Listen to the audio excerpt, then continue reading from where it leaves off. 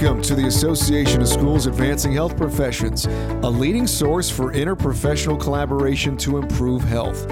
Useful insights about publishing in this organization's Journal of Allied Health can be found in a top podcast series featuring episodes narrated by its editor, Dr. Thomas Elwood. Listeners not only will obtain valuable information about transformational developments in the wider world of journal publications, but also views on peer review and reasons why manuscripts either are accepted or rejected.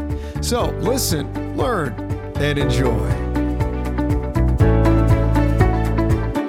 Hello, and welcome to a series of podcasts based on editorials that were published between 2008 and 2020 in the Journal of Allied Health. These items are a companion piece to a book in both print and ebook formats that is entitled From Fish to Philosopher.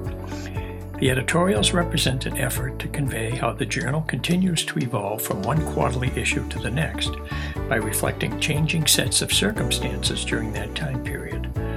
The intended audience consists of prospective authors who consider submitting manuscripts to the Journal of Allied Health. They will have an opportunity to learn about some inner workings of this publication. A second group comprises readers and listeners with a broad interest in the universe of professional periodicals who may benefit by learning more about various topics such as open access, impact factors, gender-related issues, predatory journals, and replicability. Episode 27, Summer 2016 issue. Is too much enough? When the Elwood boys advanced beyond the toddler stage and acquired a prolific ability to wreak havoc on their domestic surroundings, this journal's editor would try in vain to reduce the amount of destruction by offering the following sage parental advice. Too much is enough, boys. Too much is enough. Although the words produced little effect, they have remained with this editor over the decades, particularly in the context of the exponential growth in the number of periodicals and the manuscripts contained in them. It is estimated that there are more than 34,000 scientific, medical, and technical peer-reviewed scholarly journals that publish nearly 2.5 million articles a year, the equivalent of a manuscript every 13 seconds. Moreover, according to the International Association of Scientific, Technical, and Medical Publishers, the number of journals and articles published in those fields has grown by between 3 and 3.5% a year for the past 2 centuries. A question that may be worth pondering is whether this growth is good or bad. An article in the periodical Nature indicates that if more is good, then the trends for science are favorable. For example, contrary to common mythology, most papers are cited. More papers from more journals over longer periods of time are being cited more often. A likely reason for the rise in citations is the incredible search capabilities that the Internet now affords. Yet, what if more is bad? In 1963, the physicist and historian of science Derek de Solla Price looked at growth trends in the research enterprise and saw the threat of scientific doomsday. The number of scientists and publications had been growing exponentially for 250 years, and he realized that the trend was unsustainable. His reasoning was based on a belief that quality could not be maintained amid such growth. He showed that scientific eminence was concentrated in only a small percentage of researchers, and that the number of leading scientists would grow much more slowly than the number of merely good ones. Consequently, there would be a greater preponderance of authors to write scientific papers, but not able to write distinguished ones. Mainstream scientific leaders increasingly accept that large bodies of published research are unreliable. The quality problem has been widely recognized in cancer science, in which many cell lines used for research turn out to be contaminated. To illustrate, a breast cancer cell line used in more than 1,000 published studies actually turned out to have been a melanoma cell line. The average biomedical research paper is cited between 10 and 20 times in 5 years, and as many as 1/3 of all cell lines used in research are thought to be contaminated. By one estimate, 10,000 published papers a year cite work based on contaminated cancer cell lines. Hence, the interrelated problems of scientific quantity and quality could be viewed as a frightening manifestation of what Price foresaw. Current trajectories threaten science with drowning in the noise of its own rising productivity.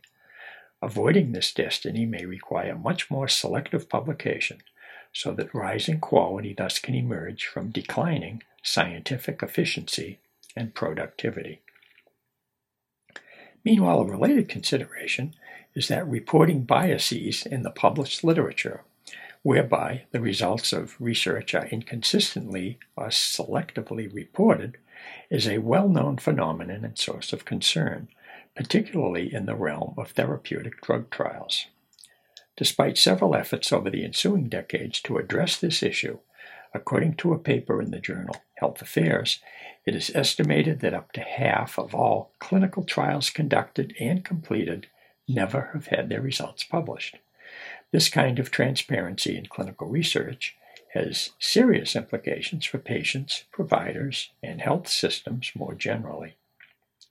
Reporting biases exist across multiple fields of research and can take a variety of forms, including selective or delayed publication, and publications that contain misleading or inadequate information on findings or study design.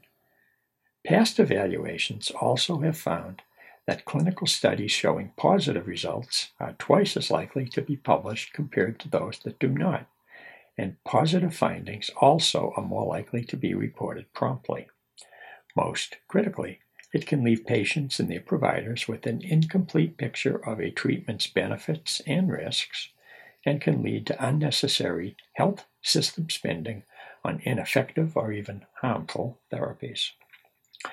The Journal of Allied Health is a small bark floating in a vast sea of periodicals.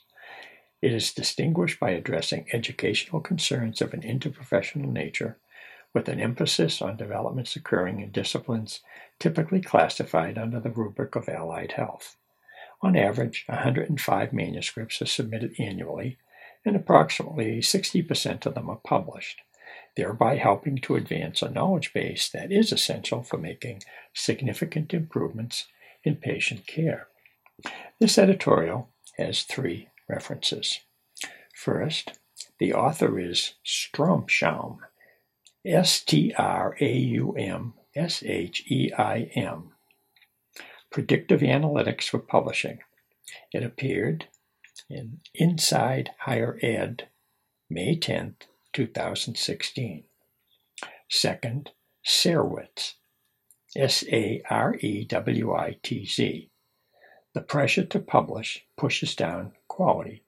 It appeared in the journal Nature, volume 533, on May 12, 2016, page 147.